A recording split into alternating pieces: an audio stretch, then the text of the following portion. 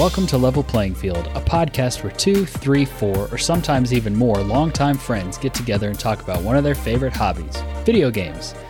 Today, we're talking about the value of games. My name is Andrew Kimball, and I'm your host.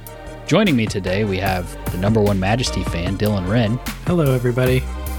The only person still playing Animal Crossing, Aubrey Kimball. Hello. Sitting in my kitchen, Joseph Summer.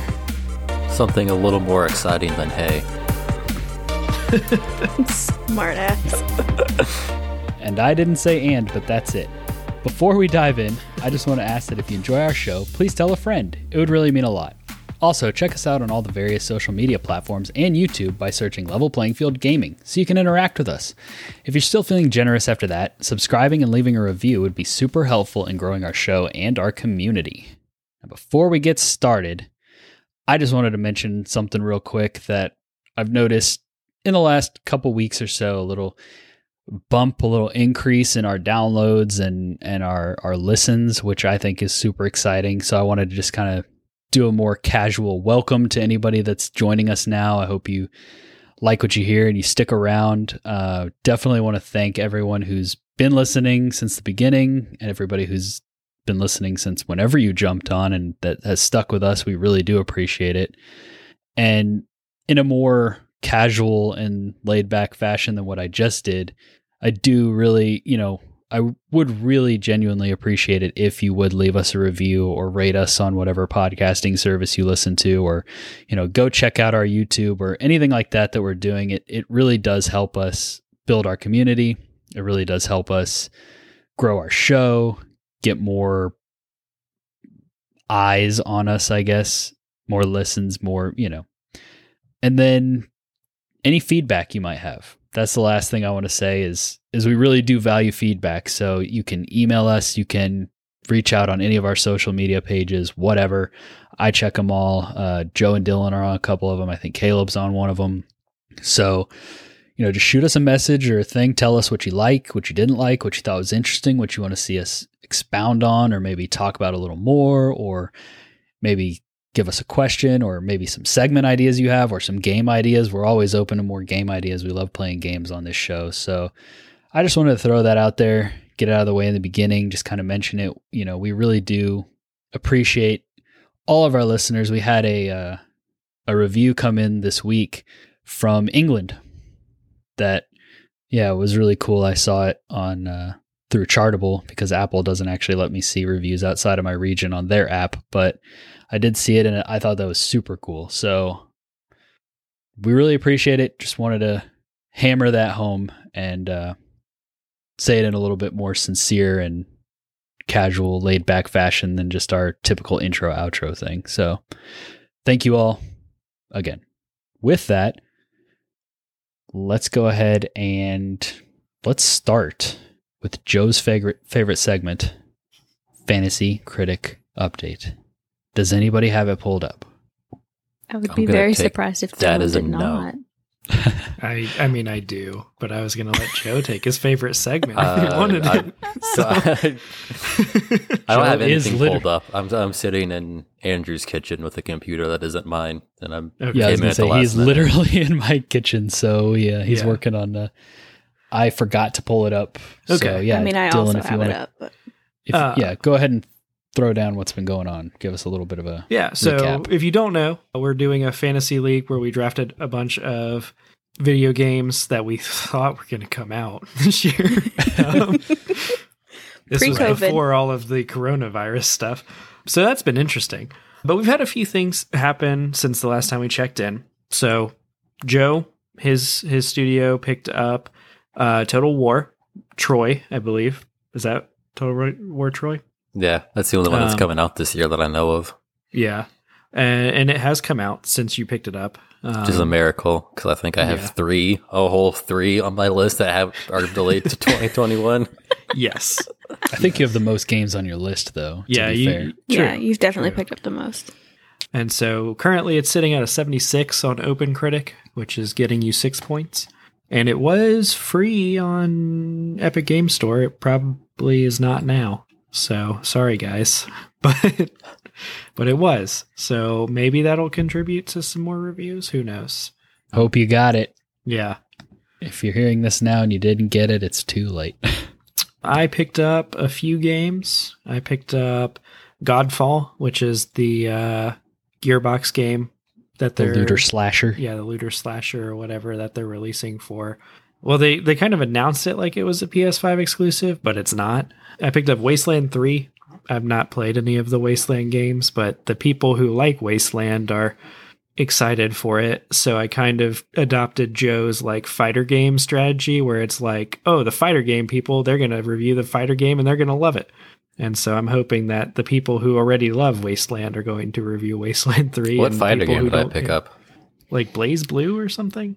Did you pick that isn't up? that a Pokemon? No, it wasn't. It was Grand Blue Fantasy Versus. Grand Blue Fantasy. Oh, isn't that one of those like anime gacha games? Or is that a fighter? I think it's an anime. I think it's an a fighter fighting game. I just was like, wait, that's an anime game. Generally, the only people who play anime games are people who like anime. Yeah. Ergo, it's probably going to review well. Less people review it. Exactly. Yeah. And then I picked up Deathloop, which is that cool-looking Bethesda game. You think that's coming out this year? I mean, I think it's got a shot as much as any of these other games that I thought had shots. So it hasn't been officially labeled as not coming out this year yet. Does it have a release date? Holiday 2020 is the estimated release date. Ooh, that's tight.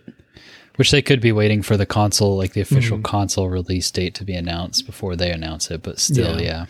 But Bethesda in general seems like it has been hitting its dates. I could be completely wrong on that, but I don't remember news of like Skyrim. Like, obviously they're talking about stuff that's like years out when they talk about Starfield and Elder Scrolls 6 or whatever, but once they announce something, I don't remember things really, like, because did Doom get pushed at all?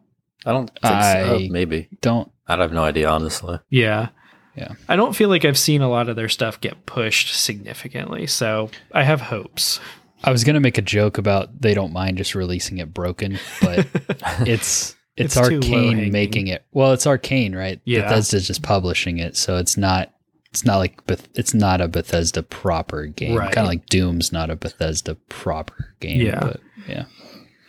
I mean, you bring up precedent, but I mean, Halo got delayed, and that was supposed to be a launch title, so that was actually supposed to be an Xbox One title that became a launch title that has now been pushed past launch. So, I mean, with as much as everybody was anymore. complaining, I don't.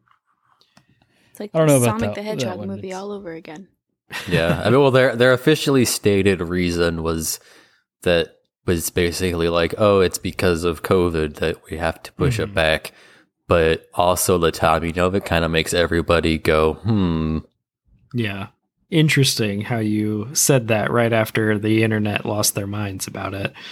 So, yeah. Well, I think they said something about like wanting to launch, because they've come out and said that the multiplayer is going to be like free to play and separate from the single player. And I saw something where they, like, I think Phil Spencer was on Animal Talking with Gary Whitta and had said something about like they didn't want to launch like the campaign and the multiplayer separately. And I don't know which one was the one that they were delaying for. I would imagine the multiplayer, but I don't know. Well, that makes two of us. So my struggle with SpongeBob continues. Yeah. It had bounced up to a negative, and someone else reviewed it, and now we're back down to -1 point. It used to be a true neutral for me. Yeah.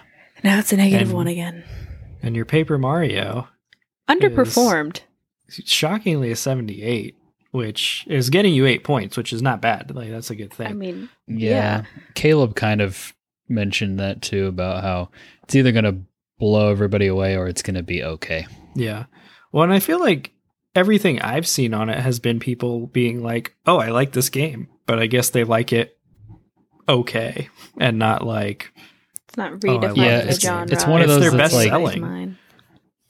Best-selling Paper Mario? Yeah. It's probably just because it's on the Switch, is that's fair. really well. But yeah, I think it's like... It's fun to play, but it's also not like anything ridiculously special, like this is a good game. Yeah. It's a good game probably for like younger players, not kind of like Pokemon. It's not doing anything crazy, but I'm really curious to see how Microsoft Flight Simulator is going to do. Yeah. Dated to come out. I've been hearing really good things about that one. Yeah. So, It almost seems wrong to call that a game, but because the tech, like I was listening to a podcast today about it where the guy who had played it, he'd played it a bunch to write like preview coverage and stuff for it. And he was saying that he literally got on the game when he knew his aunt, I think, was getting on a flight, and he watched her flight in that game. Wow. Like they have real They- flight data and real flight patterns happening in real time. And it's like, that's not like it's interactive content, but I don't know. Is it a game? I mean, it is like- a simulator. Like, It's like teaching software. Yeah. a true simulator is weird because it is a game, but also isn't a game. Yeah. Though I would argue that I think this still falls in that category because it's the coverage that I saw. It's tweakable enough that you can play it like a game. You can set it up so that it basically will perform most of the flight operations for you. And all you have to do is move your thumbstick to manipulate the flight yoke, and that's all you do. You don't have to worry about any of the flaps or trim or like all those little bitty tweaks. And if you just want to, I know somebody who's about to take a flight, and you just want to, get in a Cessna and like fly alongside them, and you'll see the weather that they're seeing because they're streaming in real time weather data. That's so cool. Yeah, that's the tech is so cool. Yeah. From an engineering perspective, I geeked out hard looking up what they did for that game because, they stream in flight data, weather data. They will stream in super high res satellite imagery of the Earth if your machine can like handle the amount of data they have to stream to pull that off. Right. That's kind of the one, I guess, downside to that game is that it's very, very demanding to play above low settings. But if you can, just all the work that went into it and like the fidelity just seems incredible. And it'll only get easier. Yeah, to it's play very, as time very, goes on. this is the future kind of like, whoa. Yeah. When they talked about the cloud like 10 years ago and nobody really knew what it was there for, what it's supposed to do, it's there for this. This is what the cloud is going to lead us to as this kind of thing becomes more common. Yeah. So is there any other things we got to shout out in the fantasy league? Well, the rest of it, I think, kind of segues into our news section because the rest of it is just delays. Well, then why don't we move into our news segment? Yeah.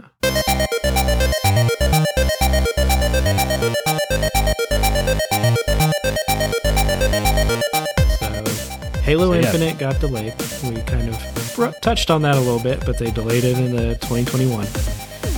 Gee, I wonder why. Yeah. Because it's too good for this terrible year, Joe. Says the guy who's never played a Halo game. Oof. Yeah, I don't. I have played multiplayer. Saying I've never played a Halo game is a little bit inaccurate, but I've played Halo games as much as I've played Call of Duty games. Dylan's sniping me from a tower. I have played multiplayer and I have started the campaign of 1 like 4 times. So, but yes, delayed. That felt like that hurt for Microsoft. Like that stung for them and their like launch plans. Granted, they're launching a service this year and they don't necessarily like, they want you to buy their new consoles, but they mostly just want you to subscribe to Game Pass. But also just after it got delayed, I was like, I cannot deal with Twitter right now because the fanboy and the tribalism was just ridiculous right after that happened. So yeah, like on the one hand, I'm sad to see it delayed, and if they delayed it because there were a bunch of neckbeards on the internet being like, the elites don't look good enough. I'm blanking on the other ray tracing. The brutes don't look good enough. Like if they delayed it for that reason, flat. But it did look flat. I mean, it did look flat, but like weird. they still had several months worth of like the graphical stuff's the last stuff that gets touched up. So that was going to look way better anyway. So Yeah. I don't see them Well, delaying so it just because of that. The other detail that's important to keep in mind is the campaign side of Halo Infinite. Mhm. The leadership got reshuffled pretty heavily partway through development. Specifically, they had at least one creative director just up and left in the middle of the project, maybe even two. I'm not 100% on that. But yeah, when your creative director leaves before the campaign is finished, like well before the campaign is finished, like that's a really bad sign. Like I think that just given how little they've shown of the game, I think that that is we can guess that the campaign has not been completely finished and it's still fairly unpolished. Yeah. And so, creative directors reshuffling. I think some of the visual complaints are valid. Just, it's not like they have to redo the visuals, but looks like there's still a lot of work that needs to go into the various shaders. And so you add all of that up and like I said, something is deeply off with Halo Infinite because for them to push the game already pushed game that far back outside of the console launch window. That's the big thing outside of console launch. Like that's the thing. I think Andrew and I were texting earlier this week where it's like, I feel like because they pushed this game, there's got to be something like fundamentally broken with it because like just put something out and hope. Yeah, especially considering it's supposed to be like a game that grows over time. Like they're going to launch it and then treat it like they've been treating Master Chief, where they kind of grow it over time.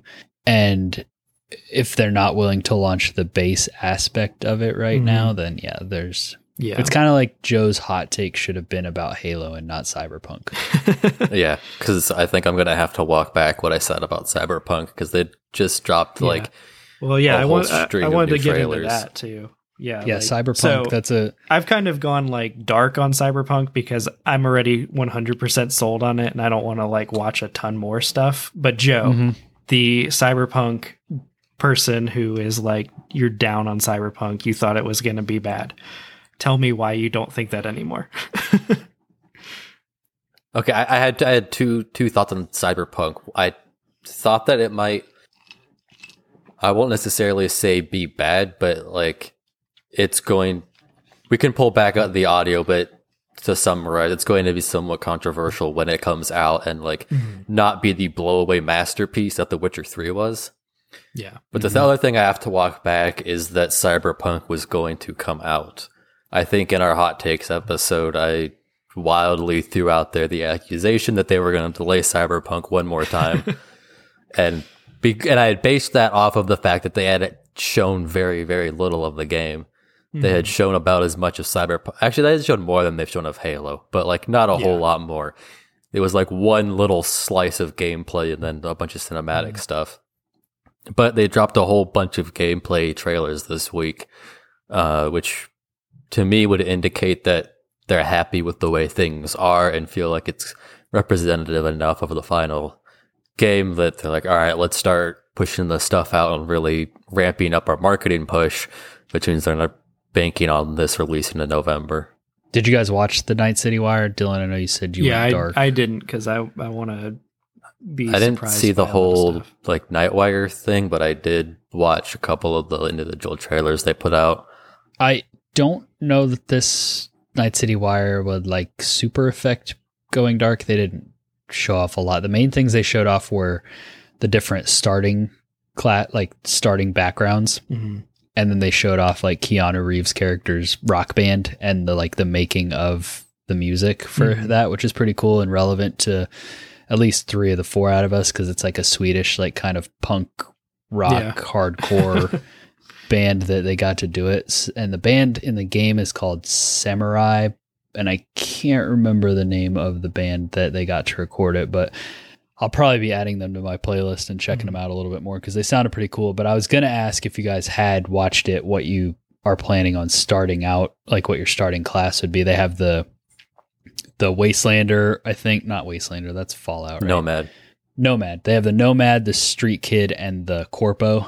And so I wasn't sure. And that tells you kind of enough. You get the gist. If you guys had put any thought into what you would start as, or if you're just going to wait till the last minute and just like kind of like randomly pull the trigger on one. I'm going to probably play the game 3 times, and I haven't fully decided which one I'll start. I'm thinking maybe Nomad, just because I kind of want to see that outside of the city environment. But have either of you, and Aubrey too, if you plan on playing it, put any thought into where you would start?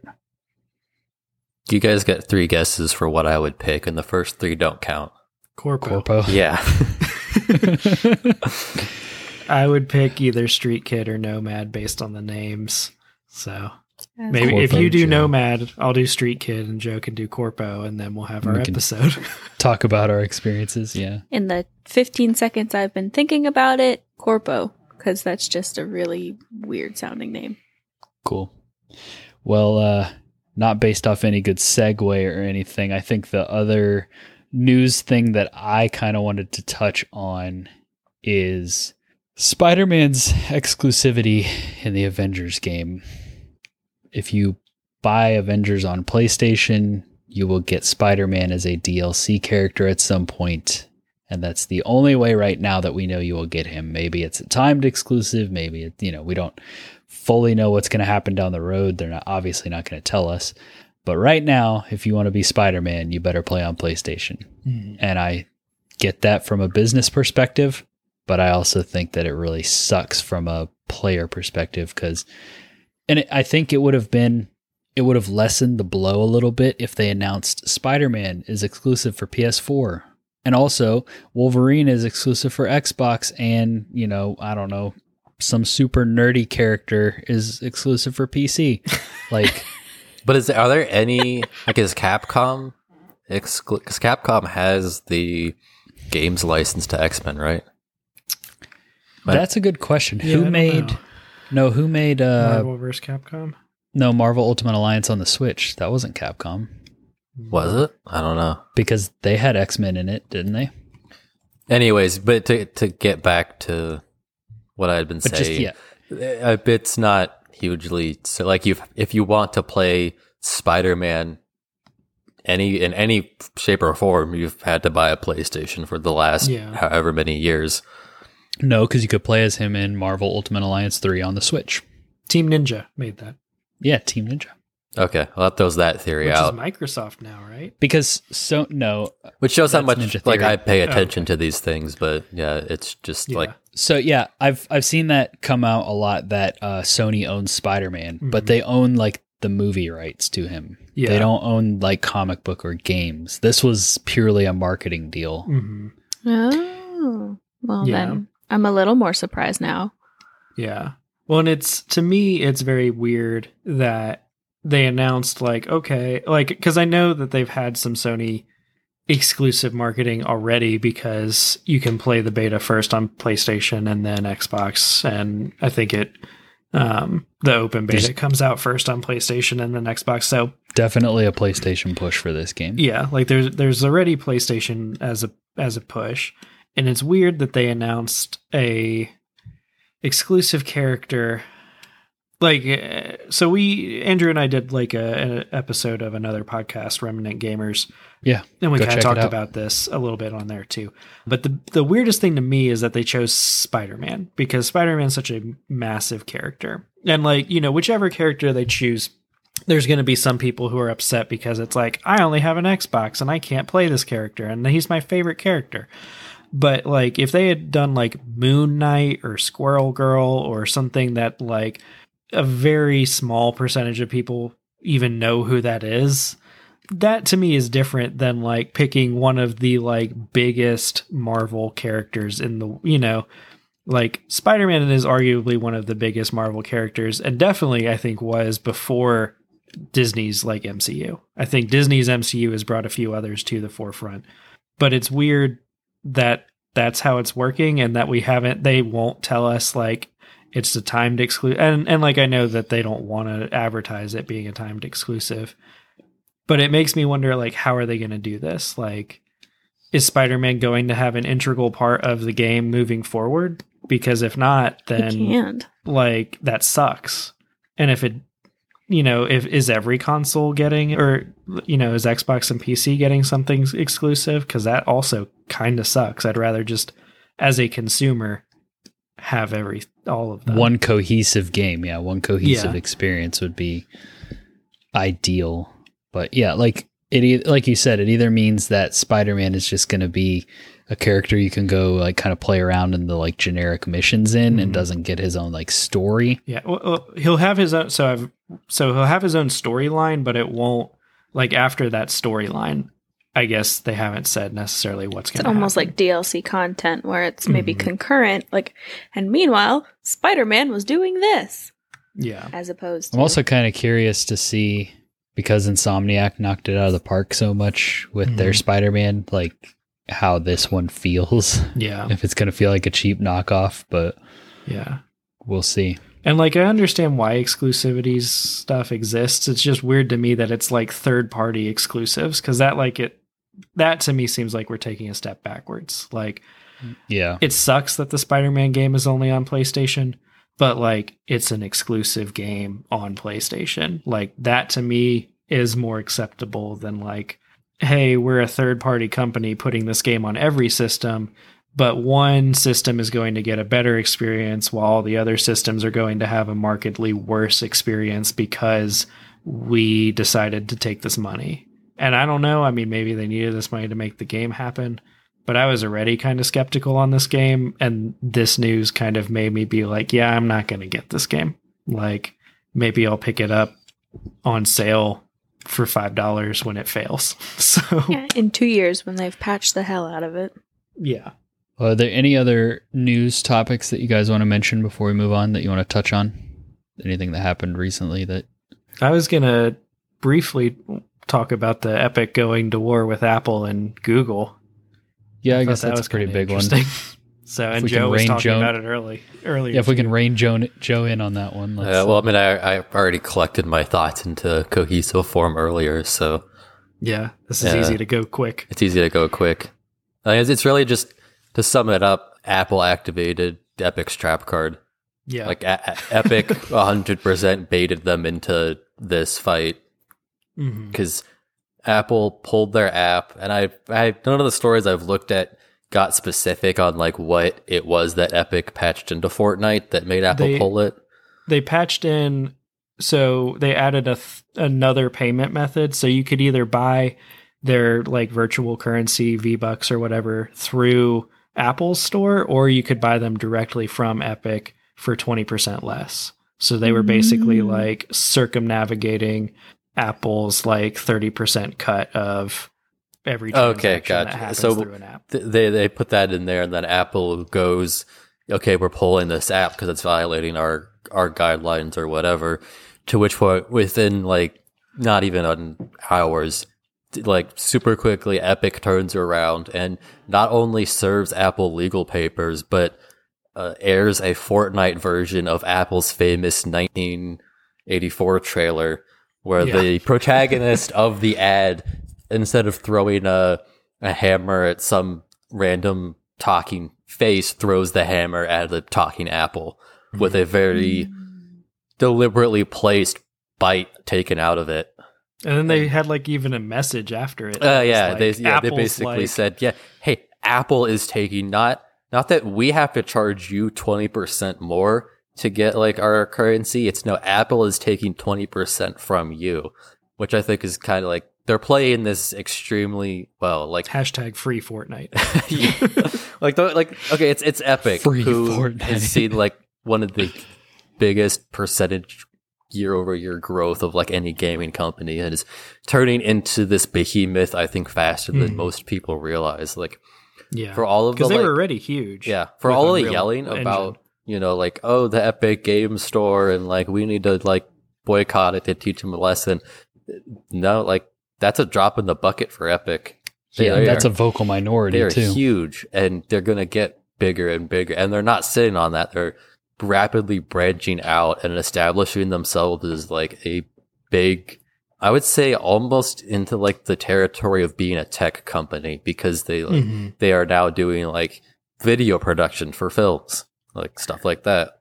Yeah. I guess an audio visual tech company, like be a little more specific. And so yeah, now they're at the point where they're thinking that they're going to take on Apple and Google at the same time, who are probably like the two biggest companies in the world outside of maybe Amazon, which is interesting. And well, I have absolutely no, like, they're not doing this for the morality of it, because like, yes, of course, Apple is enforcing a double standard and all of that. It's like, yeah, Epic's on it for the morality of like, Apple is doing something wrong. They're in it to make money, but they're being very, very smart about it and framing it like they're there to go after this big unfair corporation. Yeah. And see, and I have a little bit of hope that maybe they're doing it as kind of like a morality type of thing, because like the lawsuits are for no money. Like the lawsuits are that they've served Apple and Google with are just to call out unfair practices and talk about like the fact that Apple and Google basically have like monopolies on their app stores, which is anti-consumer. And like the government has stepped in and broken up Microsoft back in the day. Like Microsoft used to police. Oh yeah, the timing is extremely good on that, because the CEOs of both those companies were recently dragged before Congress and asked a whole bunch of antitrust questions. Yeah. Is that the word antitrust? Yeah, antitrust. Okay, yeah. I wanted to make sure I had my legalese right and wasn't just spouting random facts. Yeah, so basically they're trying to like, so it's for no money. It's trying to like open up the space to more competition. And like, and I agree with Joe, like it is going to end up making Epic more money if it works. And I don't really think Epic is going to lose out on money if it doesn't work. But also, I think Greg Miller was tweeting about it and compared it to when Taylor Swift like stood up to Spotify. And like, it wasn't necessarily because Taylor Swift was trying to get more money. It was more so because she has a big enough like clout in the music world to be able to stand up and say like, no, this is not good. Oh, did it work? You're back now. Okay. You're good. So basically Taylor Swift had enough of a reach to stand up and be like, no, this is, not good that you're giving artists like no money and you're just profiting off of streaming music and they're getting nothing. And so, like, obviously this will help Epic, but it's going to help a lot of smaller developers who have just had to, suck it up and take it because they need to put their thing on the Apple store and they can't afford not to because. Right. Yeah. That's why this looks so brilliant from Epic, because they are very much aware of the optics and they are painting themselves to look like the good guy standing up to a big bad corporation. Yeah. And like they have been doing things that make me believe that there is someone at that company who cares about other, like the little guys, because the way that they've made their cuts with Epic Game Store, the way that they've released like the licenses for Unreal Game Engine, like have been helpful to like smaller developers and towards creative competition, I'd say they've realized that it's like, okay, what if instead of being like 100% greedy, what if we were like 20% nice? Because actually we could maybe make more money doing that, or still make money. I think that's like, you look at this lawsuit and it's like, 100% Epic is doing this because it's going to make them more money. If they weren't going to make more money, they wouldn't be in it. But then at the same time, they're very smart about the way they're framing their arguments. And, they're not asking for money in the lawsuit. And when they go before the judge, they're not just going to say, it's because of us, we need more money. But I would bet any lawyer worth $5 would sit there and argue all day about how it affects, everybody and how it affects people just trying to make a living on the App Store. And they have to give, 50% to Apple and Google. Yep. So, but that was that. And we kind of joked in the chat how talking about all these corporations felt like a viral marketing campaign for Cyberpunk as well. So, right. But yeah, I thought it'll be interesting to see where that goes. Yeah, for sure. Well, I think that we should move on into our main topic. What do y'all think? Sounds It's good. about that time. Alrighty. Well, with that, let's go ahead and move into our main topic.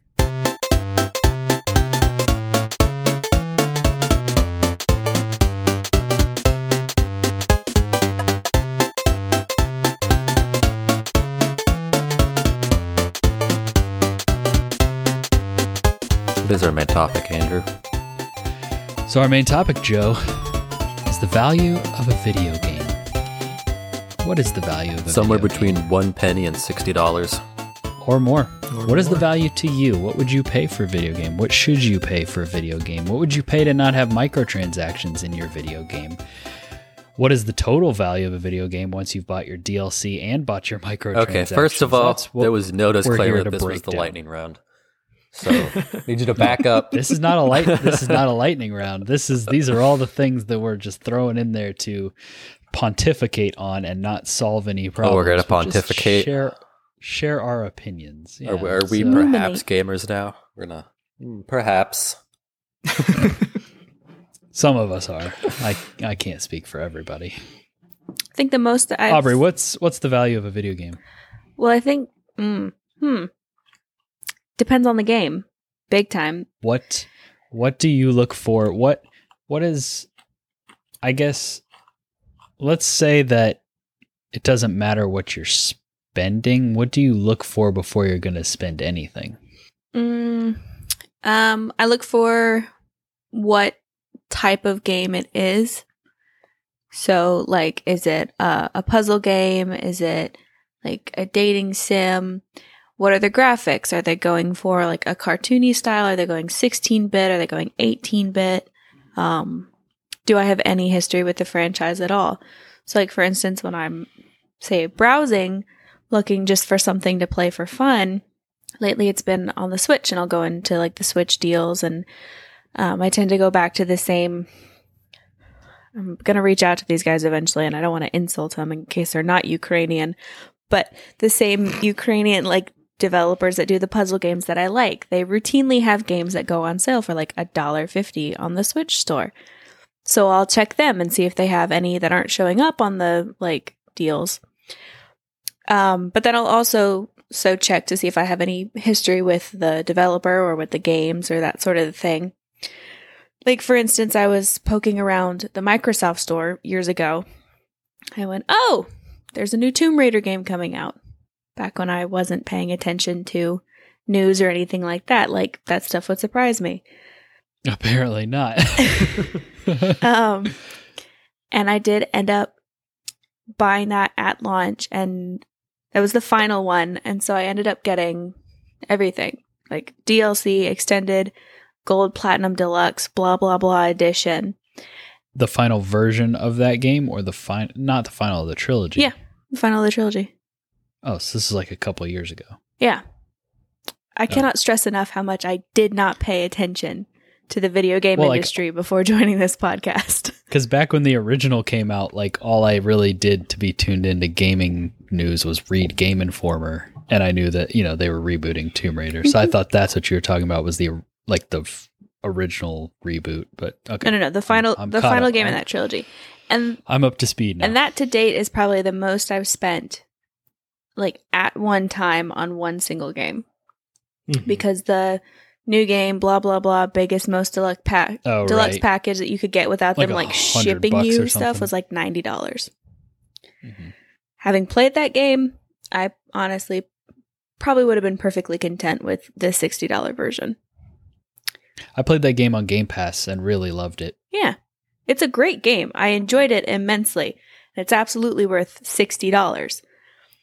The additional stuff But I got for the $90, meh. What if you didn't get anything additional, but you paid $90 But I paid for it? $90 for it. How would you have felt about it? Well, Would it have lessened your experience? I probably would have held it to a much higher standard than I did.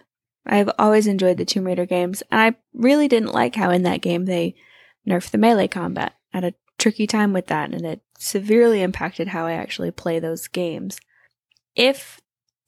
I'll be honest, I don't like spending $60 on a game. I don't like buying games full price.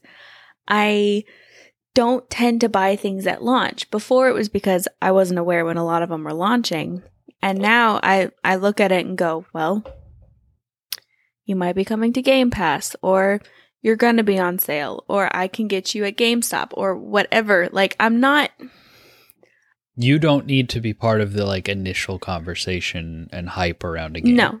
Because that's something that I think definitely plays into value of a game for me. Is I probably, if I wasn't as tuned in and didn't want to be spoiled and did want to be part of the conversation, and also, you know, wanted to create content for Level Playing Field, I probably would have waited for The Last of Us Part 2 to go on sale. But because of all those things, it was worth $60 to me to jump in, to not have it spoiled, to create content around it, to play it and be part of that initial conversation and people talking about it on that, like those first couple weeks it was out. Yeah, for that part of the experience.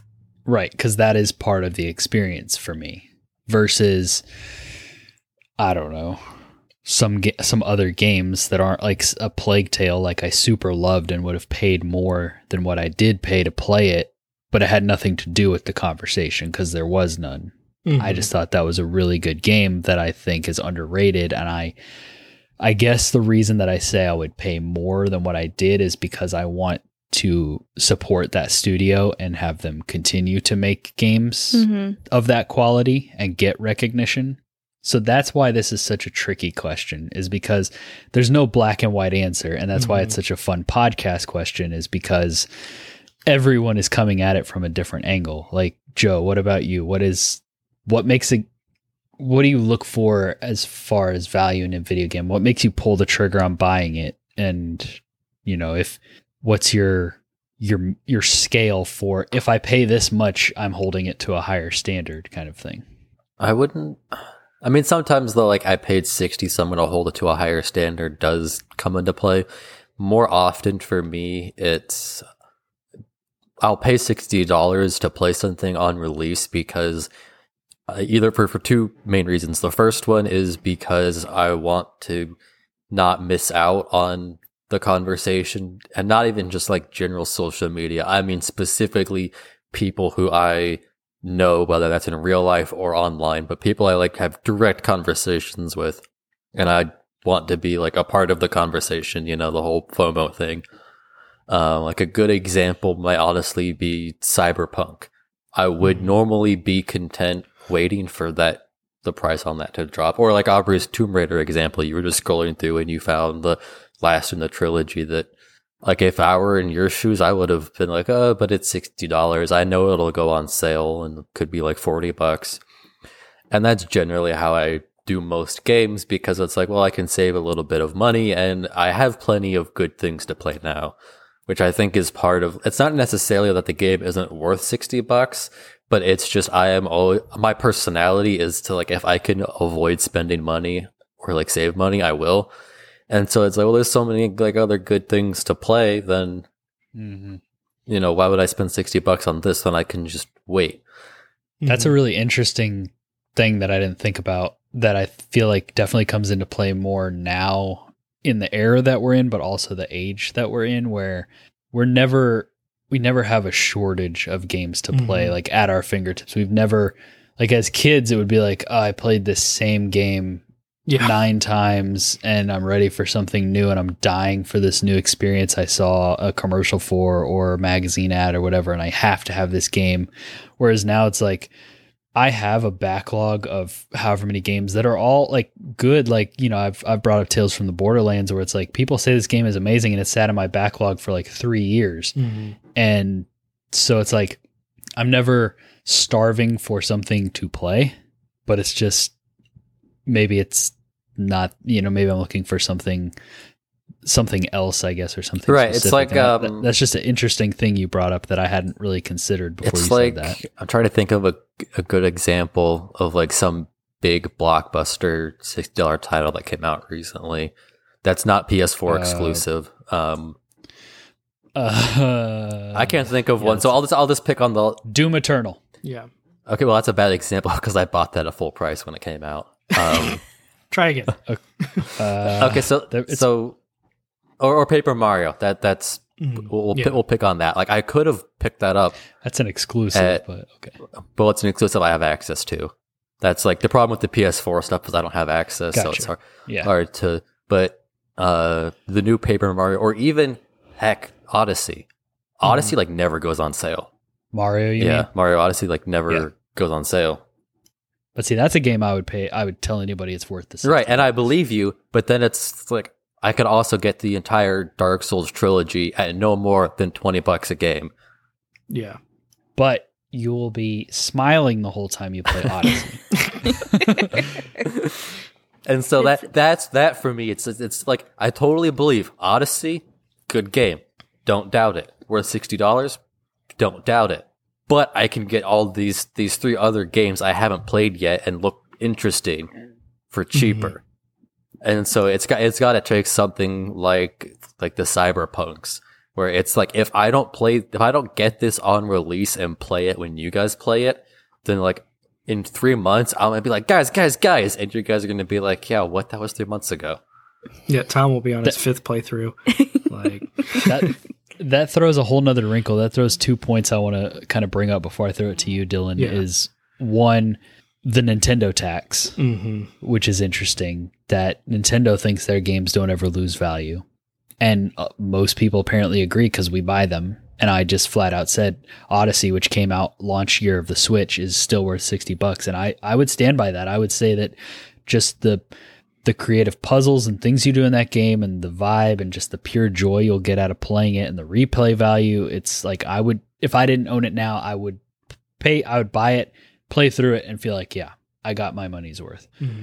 The other thing I wanted to touch on about that kind of experience, another thing that maybe like draws you in, not just the fact that, you say I'll be on my 3rd playthrough, or that like Joe, we played that 3 months ago, is like, I think back to The Division 2, where I think I played the beta and was like all in. It was like, this feels fun. I want to play it. And I think Dylan, you were pretty much all into, like, I don't think you and I really were like the first game, the First Division. Yeah. But so we were both. Yeah. I got the First Division on sale.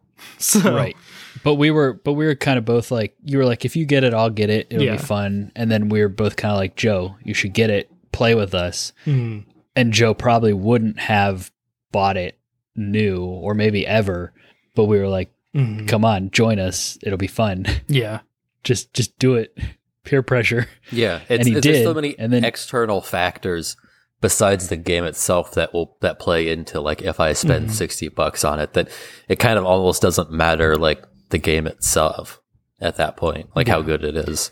Yeah. Yeah. Because I think that's a good point, like that Joe brings up, is a lot of it's out external. Because I think, if you take everything else out of the equation, I don't know that I'd ever pay $60 or more for a game, because I think, I'm willing to pay $30 to $40 for a game, but then there's other things that add to that experience that make me willing to pay the $60 or $70 or whatever it might be in the future, like with Cyberpunk.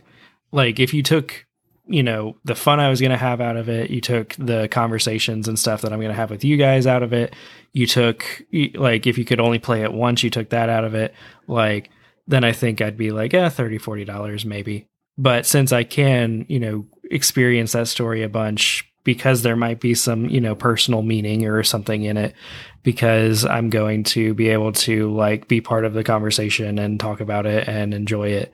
Like, I think that's what kind of bumps it up to me. So like when I buy games, if I'm not buying it to like have conversations with people about it or, replay it a bunch or whatever, then I'm looking for things that are on sale for like $20, $30, maybe $40, So let's talk about something a little bit more tangible. Yeah.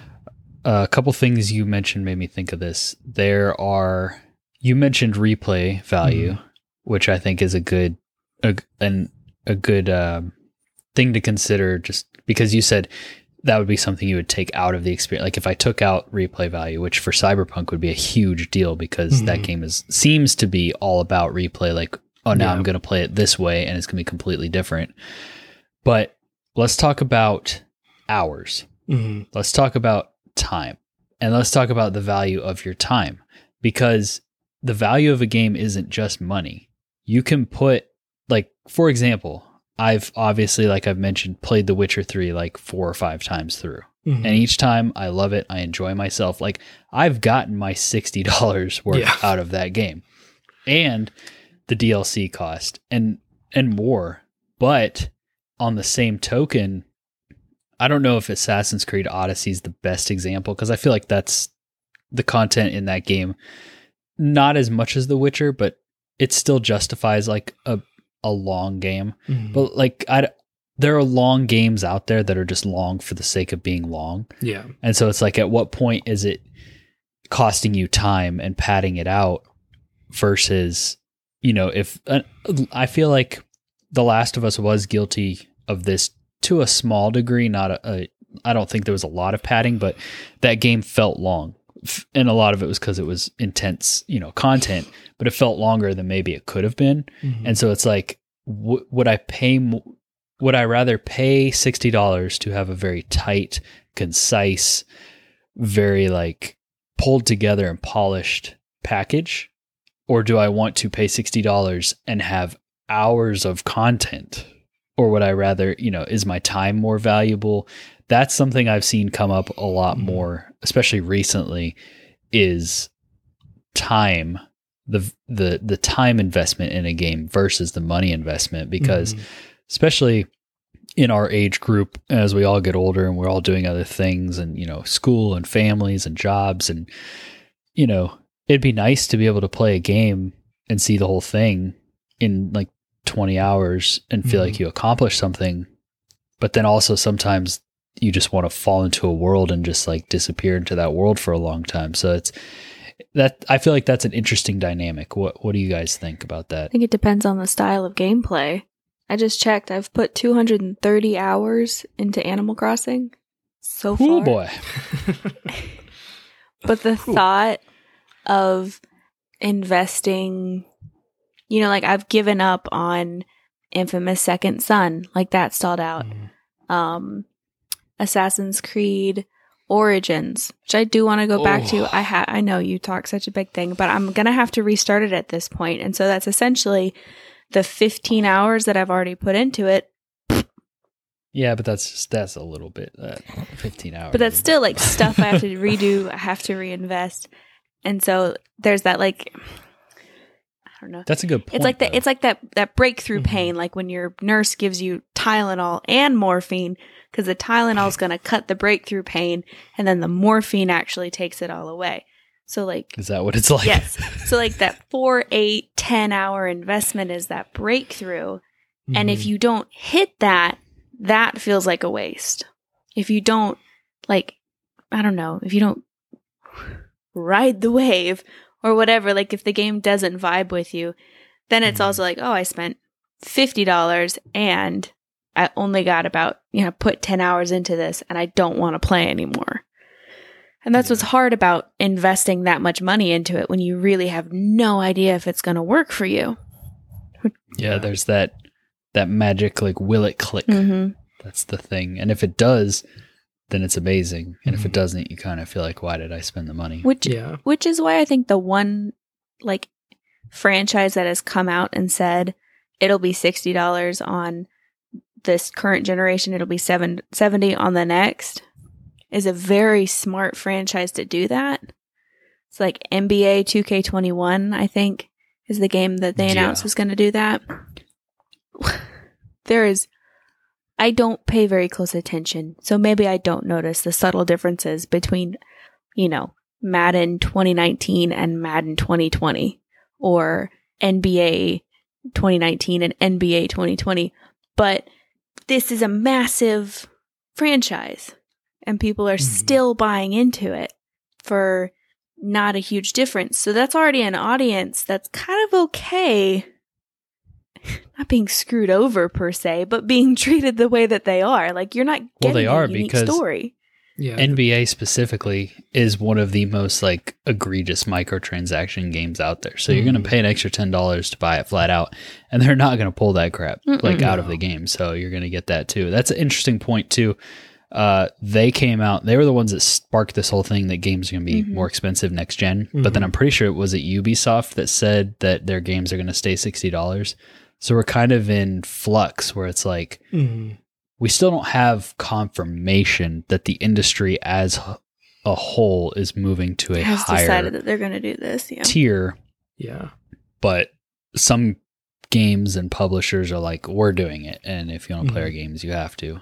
Dylan, you look like you're going to say something. What you got? Yeah. Well, I was trying to remember like the I didn't follow like everything as a gamer last time this happened, because the last time that I can remember that this happened was the original Xbox and the Xbox 360 generations that switch, because games used to be like $50. That used to be like the standard price for a game. I think I bought, but they Halo were 1 and more 2 expensive in like, was it the SNES era that they were 70?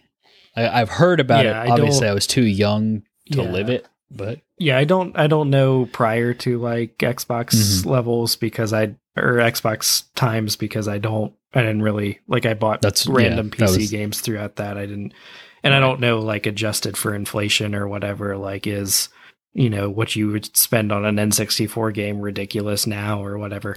But yeah, I do remember like going from 50 to 60, which I know is like a big jump because I was still a kid when that happened, and I was like, that's $10 more. That's like another week's worth of allowance and chores. Well, not really allowance. It was chores and mowing a lawn. So right. And so I was like, come on, guys. But yeah, I don't know, because it's very like, to your question, Andrew, I was trying to think of a good example while Aubrey was talking, because like the examples I want to throw out there are things like After Party, or what's the game with the cat, Aubrey? The Night in the Woods. Night in the Woods. But those aren't $60 games. So those aren't $60 games, you know. And I was like, you know, I that was a shorter game that, you know, was still, you know, I forget how much After Party launched for because it was on Game Pass. But it had like an impact on you, and you felt like whatever you paid for it, you got that out of it. Exactly. I think the $60 one I can think of is Mass Effect 3 or Dragon Age Inquisition. Inquisition's a huge game, though. Yeah.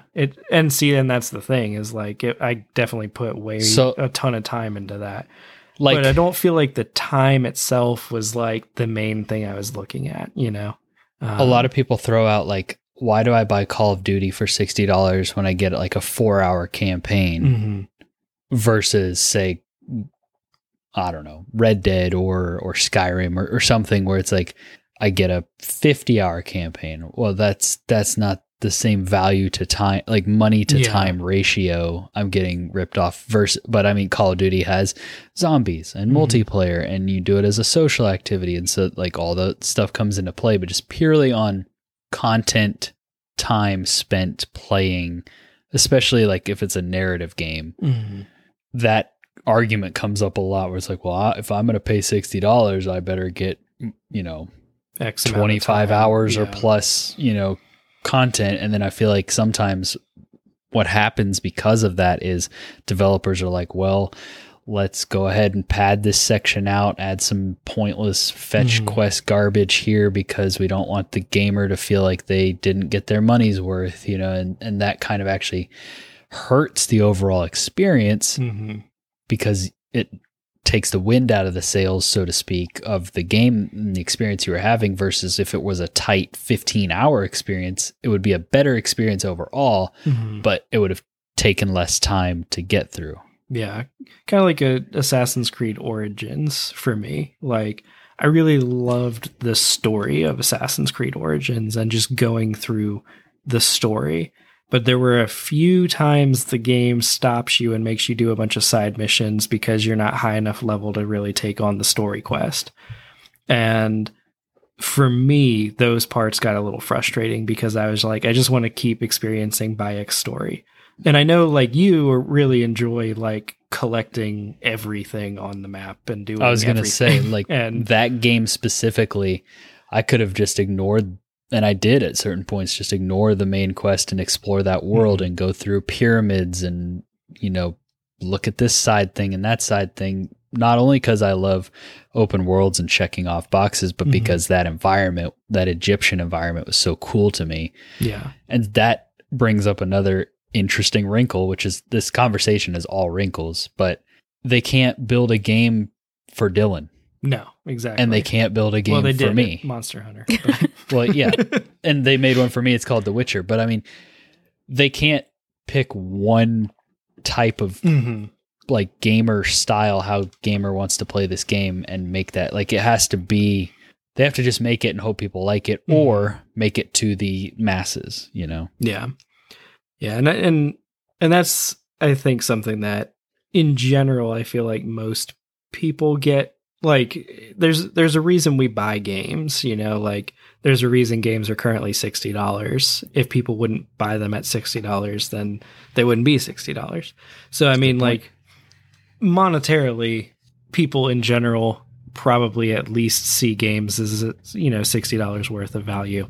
But I think we all kind of, like, to your point, I think we all value different things within those games at different. And, you know, I think I'm reminded of, like, the episode you and Joe and I did on, like, the motivations of gaming and, like, what brings us to the table for those games. And so, you know, I think a lot of that plays into how we evaluate this game and its value to us. Because a game that you might buy for $60, I might buy for $50, and Joe might buy for $40, and Aubrey might buy if it's on sale for like $10, you know? And never play it. And yeah, like, and all of us would be happy and satisfied with that game at that price point. But if it had been a different price point, we might be like, I don't know if this was worth my, you know, I could have paid $10. Yeah, I think what we're like getting at is it matters more outside of like external factors like, you know, FOMO and all of that. It's really more about, is the game fun? And like, am I really enjoying the core gameplay loop?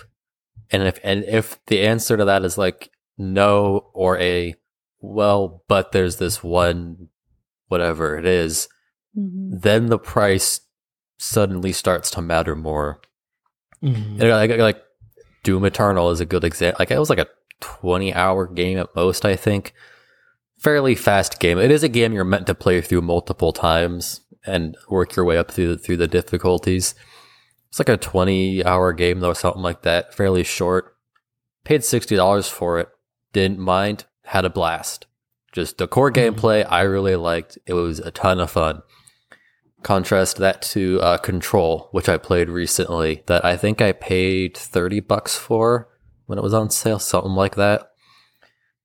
And I thought that was about 20 to 30 hours, like not too long of a game. And that was one where I kind of felt like, okay, I'm not mad, but I'm definitely glad I only paid 30 for this. I think I would have been disappointed if it was 60, because the combat in that really kind of never was fun.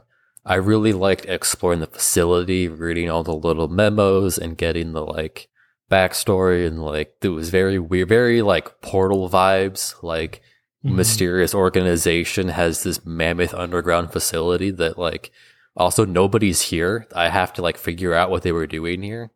I love that stuff. That was like, oh, really intriguing. But then the combat was just kind of like bang bang, throw rocks, bang bang, throw rocks, to the point where I got to the end and was like, okay, I'm like, I had my fill of this.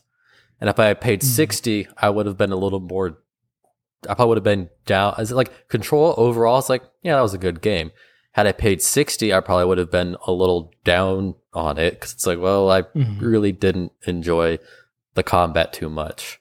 But that's only, it's like price only becomes an issue after there's that like, okay, I am not having a blast with the core gameplay loop. If you're having a blast with the core gameplay loop, then it's like the game could be $80. It's worth whatever you paid. Yeah. Now, and this does make me think of something that I've been meaning to ask you. Like, when this topic came up, I was like, I want to hear from Joe, because you're like, I play WoW occasionally. Like, I'll probably unsubscribe in a month or two, but you were probably the most consistent WoW player amongst us. So like, can you talk a little bit about like that part of like, not only have you purchased each expansion for like the $40 or whatever it costs when it comes out, but you also you're paying a subscription each month for one game. Right. and like you find the value in that. Oh, for sure. Like I definitely get my times and enjoyments worth out of it. Partly because it's a socially unique thing, so it's like you're paying to be a part of that. And I think WoW does community a little better than like example like live service games like the Division or Anthem. Like this, those games do have bits of communities, but it's kind of my impression is it's more meant to be a game you play with a handful of like real life buddies and you jump back in every couple of months, whereas WoW is like, no, you're going to have communities of 10, 20, 30, 50, 100, 1,000 people. And so it's like you're paying $15 a month almost to be a part of a social club. I don't think Country it's club necessarily fees. nearly as worth if like you just want to level and do LF. Okay, I'm picking on Dylan at this point. Like, if you want to level, and do LFR. Well, and no, but that was I my agree. experience and too like for most I could of see, it. could see like Dylan does like jump in and out and doesn't buy the expansions right away and all that. Whereas for me, it's like no brainer expansions, particularly because that's like a totally unique experience, and a new expansion comes out that like just the FOMO right there kicks in. But then also like with WoW, if we want to even get further into it, I have paid $50 basically to change a couple of lines in a database because it was worth it to me to pay that to continue to be a part of this social thing. So to give context to why I paid $50 to change a couple lines in a database, alliance rating in WoW isn't really a thing anymore. It's been dying to the point that like I don't think it's really going to survive the next expansion. I could get into the backstory on like why that is, but the short version put an is F in the that chat. short version is that if you want to raid beyond like heroic difficulty, you want to like clear each tier on mythic, you really kind of need to go horde because just the ecosystem isn't there on alliance anymore. And Blizzard has dug their feet in and kind of refused to do anything about it. And it's actually kind of weird because we're enabling their greed. Blizzard totally could make transfers free. They could enable cross-faction raiding. They had been asked directly if they would do that. And they're really just kind of like, whatever. Not until China tells us to. And so, Sorry. yeah. And so like it costs $50 to move your character from an alliance. So it's, I think, 25 to move servers, but the servers are so heavily imbalanced. It's like alliance server, horde server. There's no like mixed servers anymore. So it's 25 to move servers and then another 30 to change your faction. And I've done that with multiple characters just because it's like, well, this is not just like a game I play. This is like the main game I play. Like I don't pick up, I don't go look at the Steam new releases and go like, oh, what's the new $60 thing that came out this month? It's like I play WoW and then like random stuff I pick up on sale. And so for me, it's like when I look at like, okay, if I played WoW versus played random $60 games when they came out because they looked neat, I think it all evens out in the end. And if you want to get into like the hobby side of things, like raiding is still a cheaper hobby than most. We can get my brother on and he can talk about the kind of money he spends on woodworking and fishing. And he's not even like that hardcore into either of those things.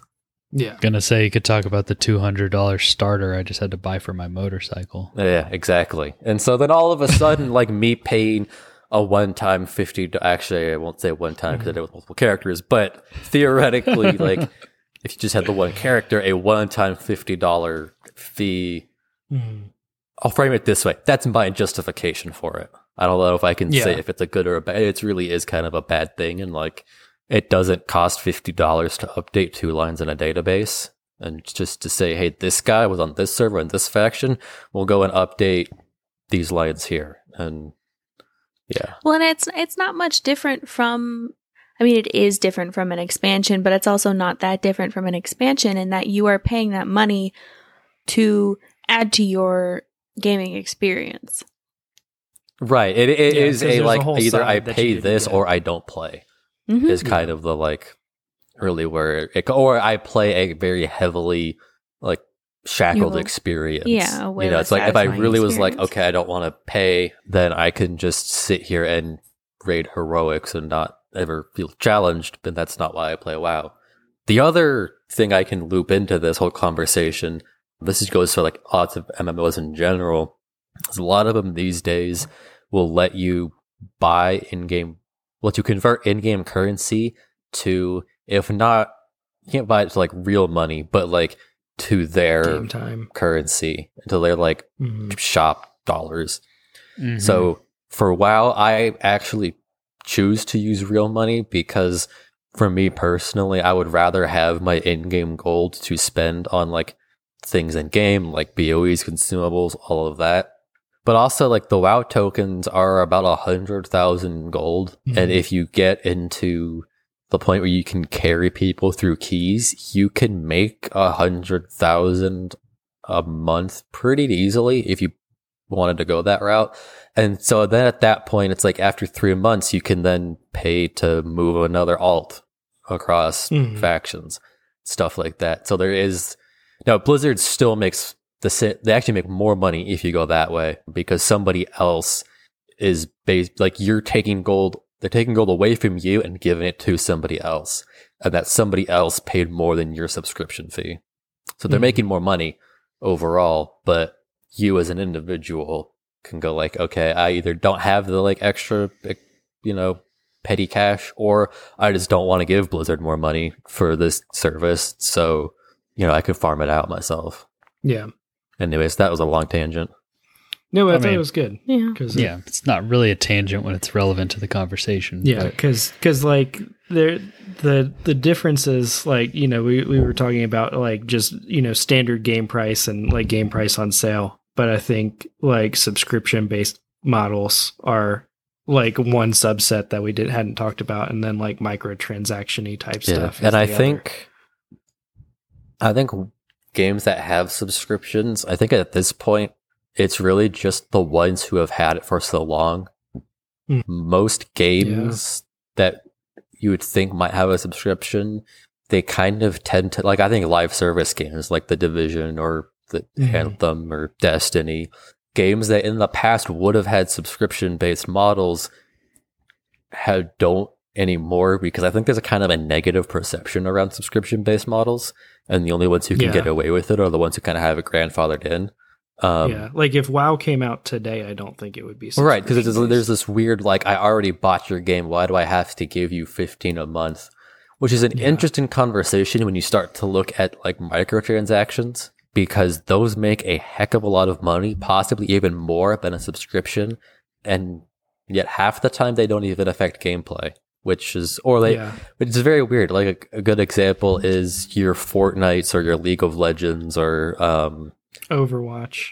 yeah, Overwatch is a good one. They were big Just into slightly the loot boxes different. there. Warzone's another one where you look and you Mhm. go, so subscriptions are bad, but you guys are chucking $20 a month ish into a game for just cosmetics, like battle passes. It's like Mhm. every 3 months you throw another $20 or $30 into the game, and most battle passes are really just like skins and whatnot.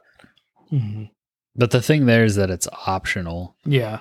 and like WoW has transactions outside of their subscription too. Like you could Mhm. buy a mount or whatever for extra money. Yeah. Not that you have to, or that most people do, but live service games, or even like games like Assassin's Creed Origins and Odyssey, it's like, hey, you want this cool looking armor pack, or you want like an XP boost, you can pay for it, but Mhm. it's all optional. Right. No, I'm Like, going I played- specific, like the XP boost and whatnot. I think anything gameplay impacting gets into a different kind of conversation. but yeah, like your Fortnites Yeah. and your Yeah. Apexes and stuff. I mean, that's Well, still it was- optional. I don't. Other than, I don't I know mean, if battle it's- passes, I guess, are Yeah. somewhat But yeah, it's like you spend different. I don't really know how the cosmetic stuff in Fortnite exactly works. Like, what skins do you buy and what skins are through the battle pass? But it's like you can chuck $30 at Fortnite to look like Keanu Reeves. Mhm. But also I may just be showing like my age here. Also, it's like, okay, that's but why? Like, it doesn't change how I play the game. I look like Keanu Reeves. I now own this virtual good, but what am like? This doesn't change how I play the game. To me personally, it's like that's just like like a minor dopamine hit that like I look cool, and then it's like, but this doesn't for the jokes. Yeah. Well, and I think because that's the kind of thing I would be, like me when I play, a game that's free to play or something like that, like Smite. I'll play Smite and like I don't really buy a ton of skins or anything for Smite, but if there is like I bought a Bob Ross skin for like $10 because Bob Ross, and so it's like it's Go a game, watch the video version, people. Yeah. It's a game that I enjoy and I'm willing to toss them, $10 occasionally because it's free to play and I don't mind, I've gotten enough hours into it and enough enjoyment out of it that I'll kick them, some money occasionally.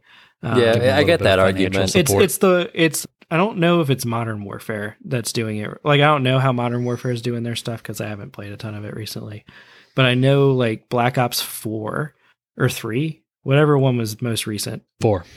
They would have like guns and stuff in that you couldn't get unless you got like their battle pass or their chests. And so that's where, like Joe was saying, that's kind of where I draw the line of like, this is a gameplay thing now. Like if I don't do this, I can't have this gun and I don't like that. It goes from like, if it's cosmetic, I'm totally fine with like, some people just want to look cool. Some people like me will just like toss $10 over their way occasionally because I'm having fun.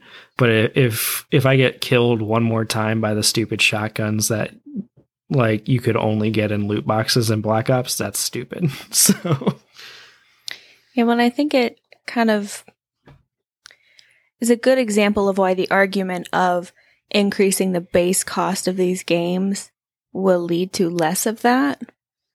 Because it is already so entrenched in the community.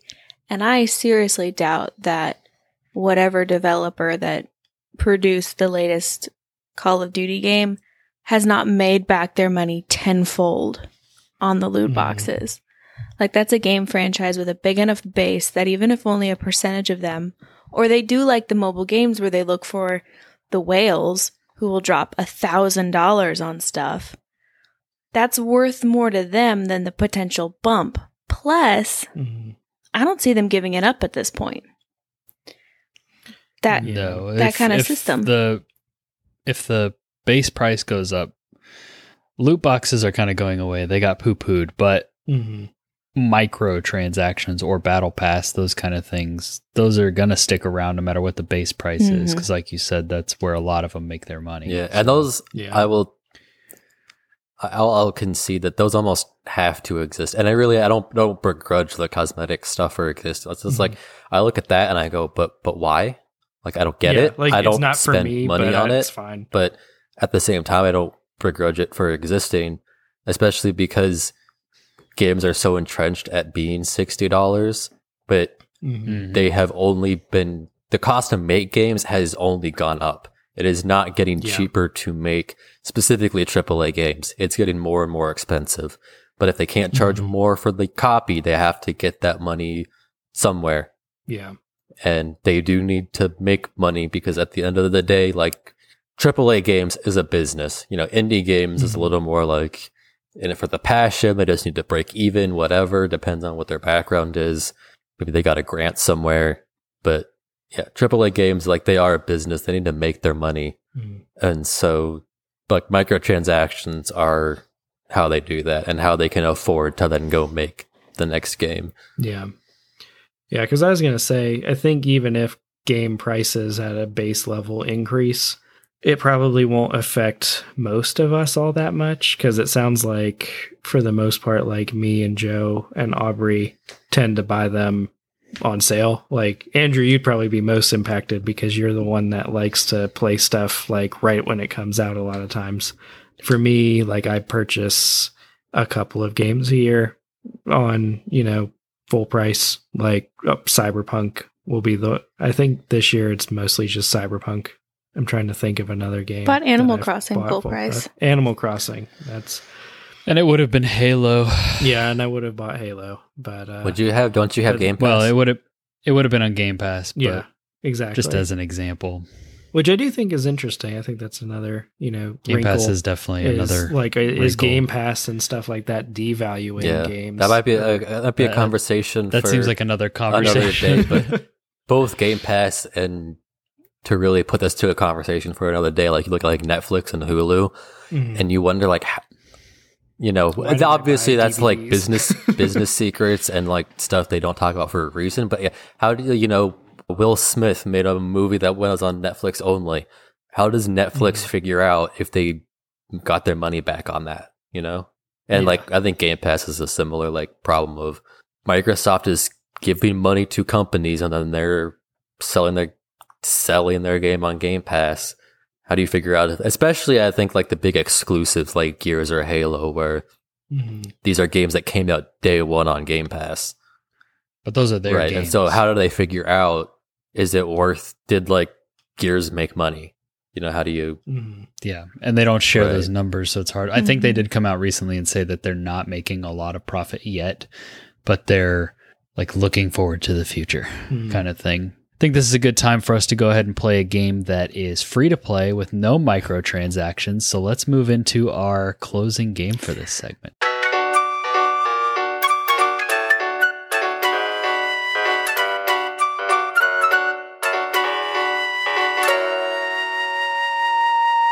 Well, actually, there are microtransactions. You can Venmo me Oh, I'm out. $10, and I'll give you a quick screen share of the price of the game before. Well, everyone else. with that, I'd just like to say thanks for checking out this episode. All right. What you got, Dylan? So, since we're talking about the value of games, I am going to go back to the Price is Right barrel, and we are going to play a little bit of Price is Right. I've got a website up, whatshouldisteam.com, that'll randomly show me like a random Steam game that's available on Steam's site, storefront, whatever. And so I'm going to read you, the quick descriptions of the game. And your job, the three of you, is to guess what you think the price of that game is and get the closest to it without going over. So, Are you going to call us out, or is it like whoever yells it out first? for the first one, we'll go alphabetically. So we'll go Andrew, Aubrey, Joe. And then after that, we'll go in order of like the person who's got the most points will go first, and then we'll work our way down that list. Sounds like a plan. Okay. And does someone mind keeping score? Yeah, I can do that. I can do it. I got it up. All right. Okay. So, the first game on our list is Roguelands. So, All right. this is Earth Lies in Ruins. Our ever-advancing Aether technology opened a rift to another time, unleashing an ancient beast upon the galaxy. Known as the Destroyer, this massive creature travels from world to world, devouring the Aether in planet cores only to leave a dead shell in its wake. You play as Galactic Cadet, tasked with traveling to hostile planets in search of precious resources before the Destroyer rips through the planet core. Team up with friends, gather resources, and craft powerful gear on your home planet so that you can aid and fight to save the galaxy. So it features procedurally generated worlds, a unique crafting system, permanent death but permanent progress. Okay. You can master every type of weapon and variant, collect combat chips, and unlock the secrets behind the Destroyer and the Scourge. So it's like a roguelite. So it is a 2D roguelike with pixel graphics. Side scrolling. Or top down. Side scrolling. I'm going to say $10. Okay, $10. I say Aubrey. 12. Okay. $14.99. So there are no points this round because the game is $9.99. So Oh, you gotta be freaking technically kidding me. Andrew is probably right, But he went over. With tax, Yeah, I'm he went see, definitely over. rookie So by the moves, rules of Andrew. You Price is always Right. drop a penny. Yep. whatever, Joseph. Next time we do Alright, this, so we should that's- like figure out how to show like a screenshot of the game. I mean, I can do that. I can. Yeah, he can screen share if Let I me- give him. Yeah. Let's see. I do have. Whoops. Let's see. Okay, you should be able to share now. All right. Let me find which. That's a good call, Joe. That'll be more interesting for our viewers. I mean, I mostly meant for me because I feel like the look of it. no, it's for the viewers, For, Joe. like the look of the game, I think helps with the whole like Yeah. how Can much you is this see game worth. Mhm. Yep. We can see Oh, it. I guess I could look on our Twitch. Okay. So next, Siggy, a fart right. for Melusina. What? Super tight game. So about the game, super tight gameplay and wonderful pixel graphics make Siggy a lighthearted and loving 8-bit adventure to enjoy. Story. Join Siggy as he runs and jumps and battles in a flatulent quest to save Melusina, the love of his life. Space! ! Take down hordes of goofy enemies and crazy bosses, earn riches, find long-lost holy artifacts, and make your way to the top of Mount Stinkup. So it's an 8-bit pixel graphic with a chiptune soundtrack by somebody named Sasquatch. Sorry. It's got detailed I'm animations, parallax background, solid game design, hordes of goofy All right. enemies. So it's an indie Is game. Dylan's screen not updating for everybody else? Yeah, I was gonna it's say, still saying, showing oh, It Rogalands for me. says Rogalands, Let and me- it says you need to accept the cookie, the website cookies. The website cookies. Where am I? Also, that was a good one to not be able to see as Dylan read it because Sasquatch It was- doesn't. I like it loses its punch when you read it before Dylan says it. Yeah, that was. There we go. Now we can Oh. see. Well, Mhm. Oh, So, no copyright infringement here. right. All right. So good luck, farty pants. This is a Braden game, like, through and through. Like, this is the ultimate Braden game. I may buy it for him and send it to him. I guess. Do I go first again? yeah, you go first again. I'm gonna say $4.99. All right, Mm. Aubrey. That was Hulk Hogan. That was Hulk Zombie Hulk Hogan. Hogan. You're killing me with this cookie thing. Just say got it. $6.99. Where? Oh, Thank you. $6.99. I'm gonna say $2.99. $2.99. So Andrew, what was yours again? $4.99. $4.99. Yeah. Okay. And $4.99 Ooh, exactly. nailed On the Oh, do I dot. get bonus points for being on the dot? There's Yeah, a we'll go with physical bonus edition points for for the being on the PS4. Yeah, I'm Apparently. buying that and giving it to Brady for his birthday. What? So he can play it on mine? That's- It's got positive reviews too, which is kind of shocking to me. Just so he can look at it. Okay, so how many points do I get, Dylan? We'll give you 1 point and then like a tiebreaker point for getting exactly on it. Okay. So I'm if gonna there's a say tie, 1 plus tie. we'll skip that one. That one looks bad. All right. Yeah, the one before was a real winner. Oh. Survive on raft. Not on the raft, survive on raft. Okay. It is a survival sandbox simulator on the raft, which throw you into an epic adventure in the middle of the ocean. A terrible plane crash took the lives of all the passengers and crew, except for one. You are a a you survivor. a survivor. And now you are out of civilization. Hot sun, hungry sharks, and ocean sounds everywhere. An almost hopeless situation and a huge opportunity to die throw adrenaline into your blood.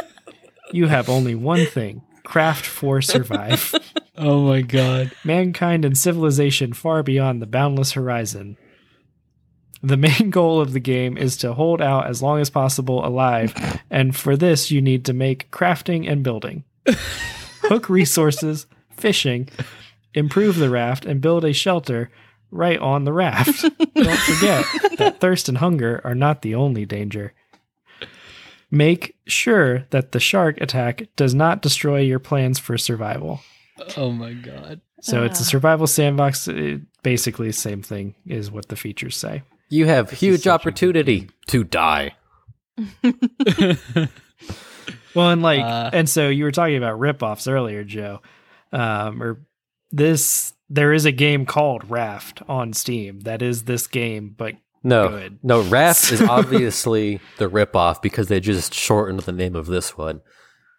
Clearly, Survive on Raft came first, and then someone was like, I could simplify this. We're just going to call it Raft. Craft for Survive, Joe. Do I get to go again? Yes, you go first because that lets somebody undercut you. All right. I am going to say, oh man. Or overcut you, I guess. Yeah, I'm going to say $7. And then Aubrey? $2.99. $1.99. Oh, wow. Don't forget to throw adrenaline into your blood. As we all do. And $4.99. Ah, it was over. So that would mean, Joe, you said 2 and Aubrey said No, I said $2.99. He said $1.99.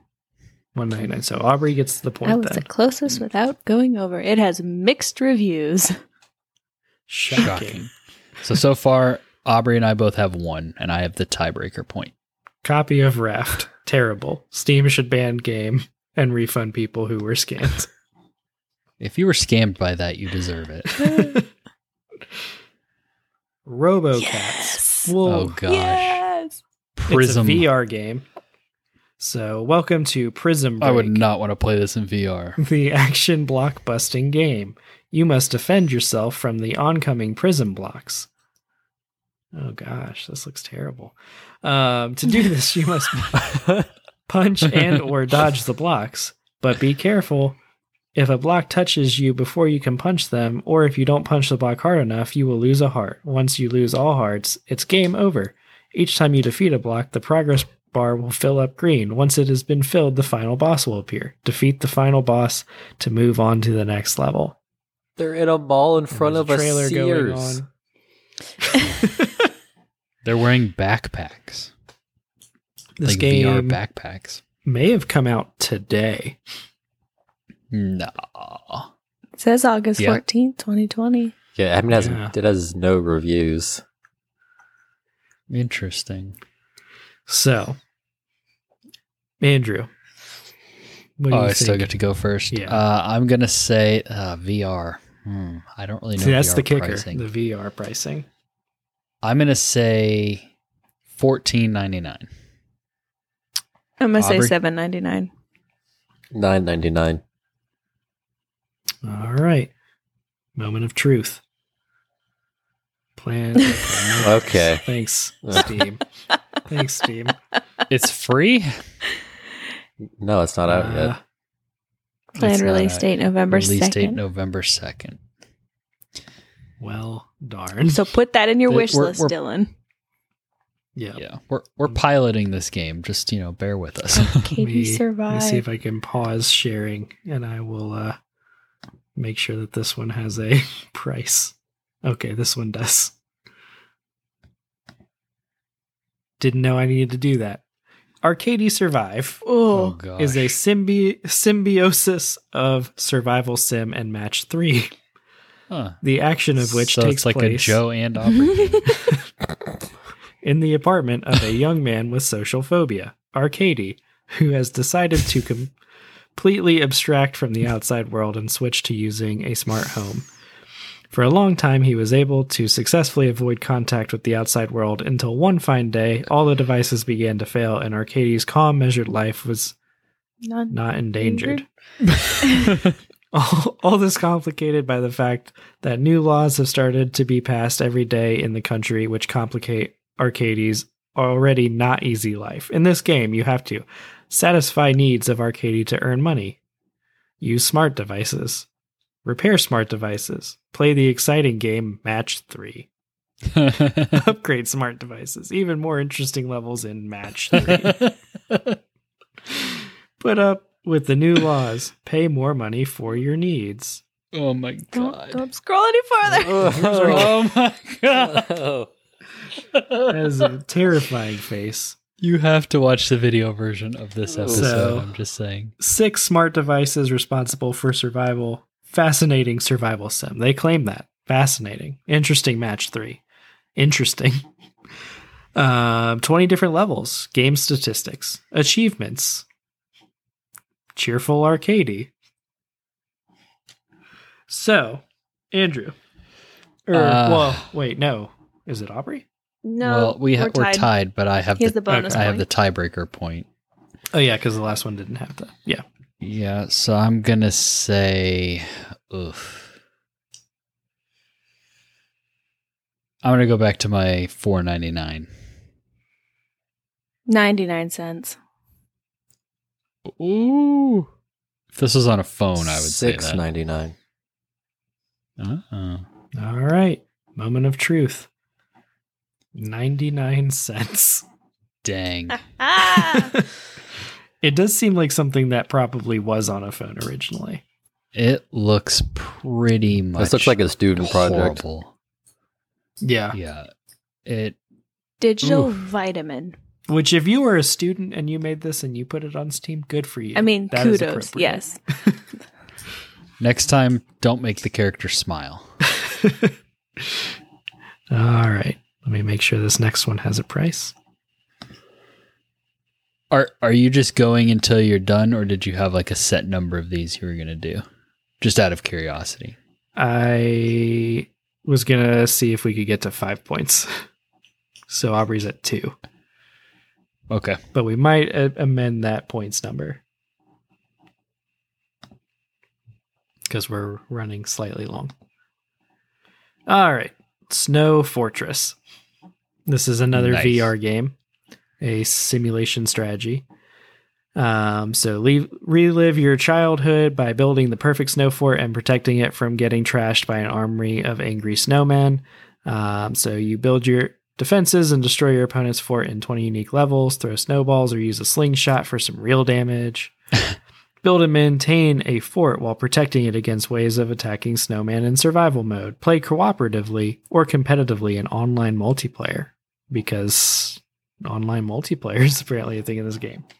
Unlock shields. Yeah, and it's a repair snowball tools. fight. Available Oculus Rift, HTC Vive, Windows Mixed Reality headsets, and motion controllers. Mm. Hmm. 26. Don't have VR? It can be found at many Springboard VR, VR Junkies, Synthesis VR. I guess a bunch of VR arcades around the world. If you want to try this out. I doubt they're open right now. But That's fair. That's fair. And putting anything on your face for I mean, it was a risk Yeah. even then. I'm going to go with $5.99. Ooh. We're going by price. Is it me next? Or by points? yes, you next. All right, then I'm going to go back to my $14.99. Okay. $19.99. Yeah, VR, I feel like they charge a little more. And it is $14.99. Ooh. Oh, yeah. So 2 points for Tom and also 2 bonus points. Oh, did I get a bonus point for my 99 cents? Yes. Make sure. Joint ops. Combined arms. Gold. Sorry, I just saw the AK-47 Yeah. with a dragon on the back. So Joint Ops Combined Arms Gold, and the cover is a AK with a dragon on the back. That's awesome. Bro. So ferocious online combat or conflict of the 21st century is now available in its most definitive form. So it's the largest multiplayer FPS collection ever. So it's got Joint Operations Typhoon Rising and the best-selling Joint Operations Escalation together in one convenient place. It's extremely intense and an absolute blast, according to PC Gamer. So 150 players online, or host up to 64 players on LAN.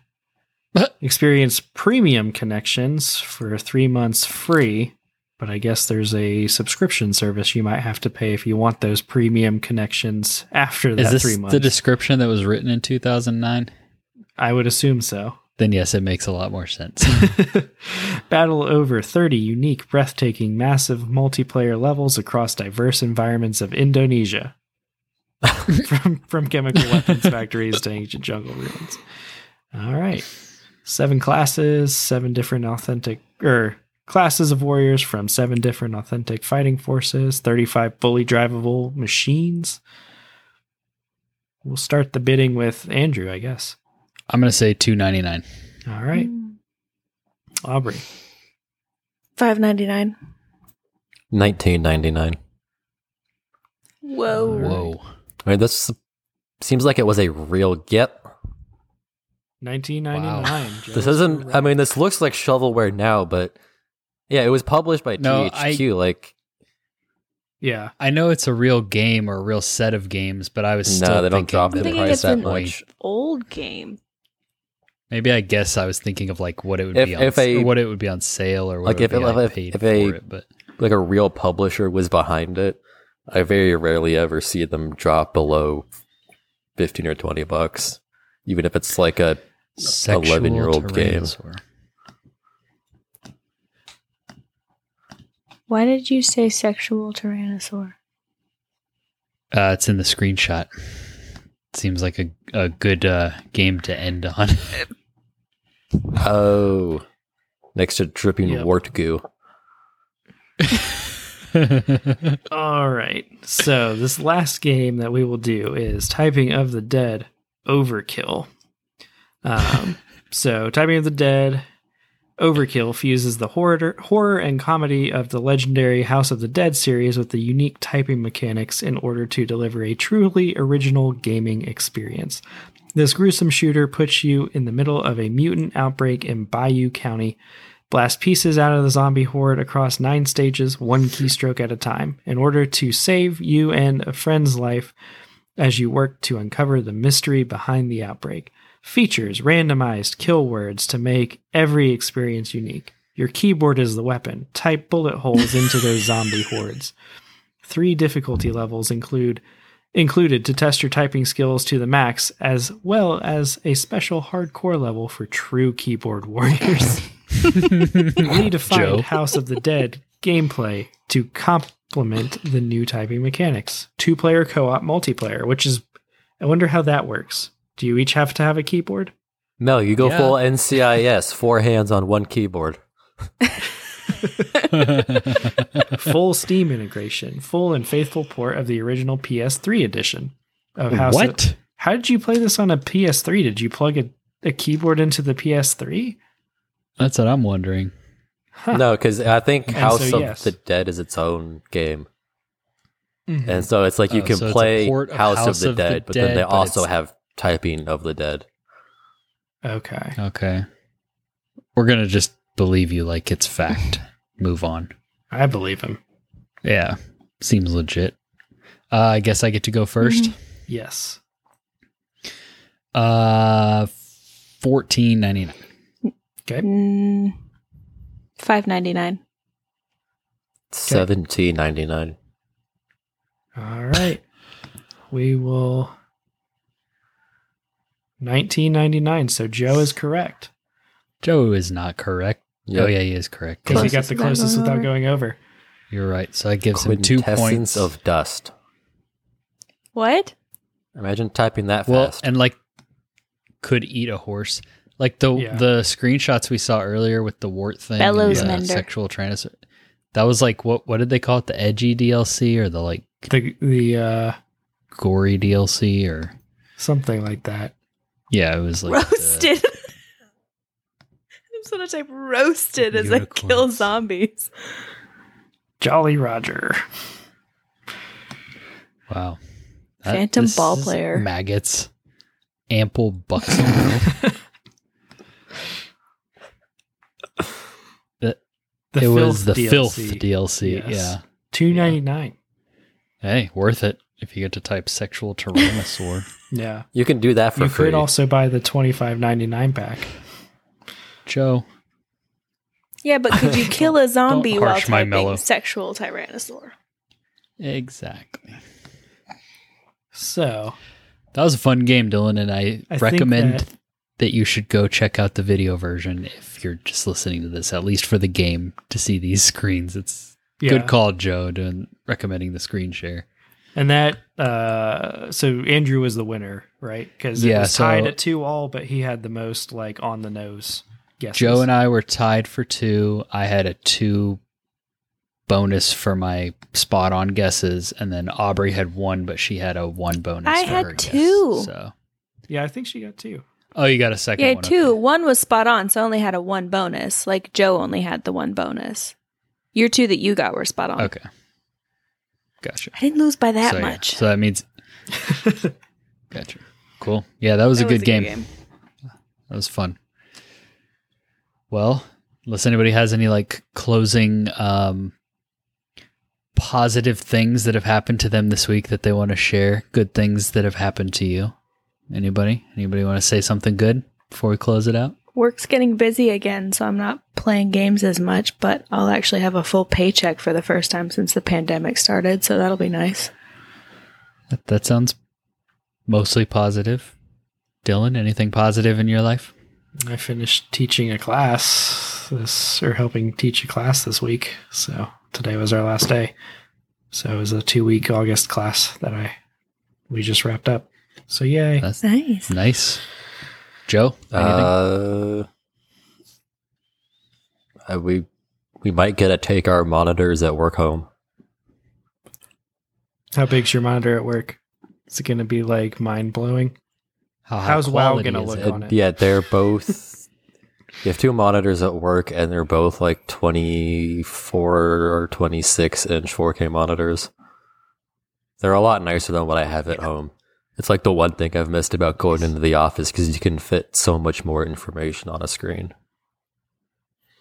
So all 60 frames That's are going what to I- look real nice on that Yeah, monitor. well, I have my desktop at home has older parts in it, so getting both 4K and 60 frames in a game will be a little interesting.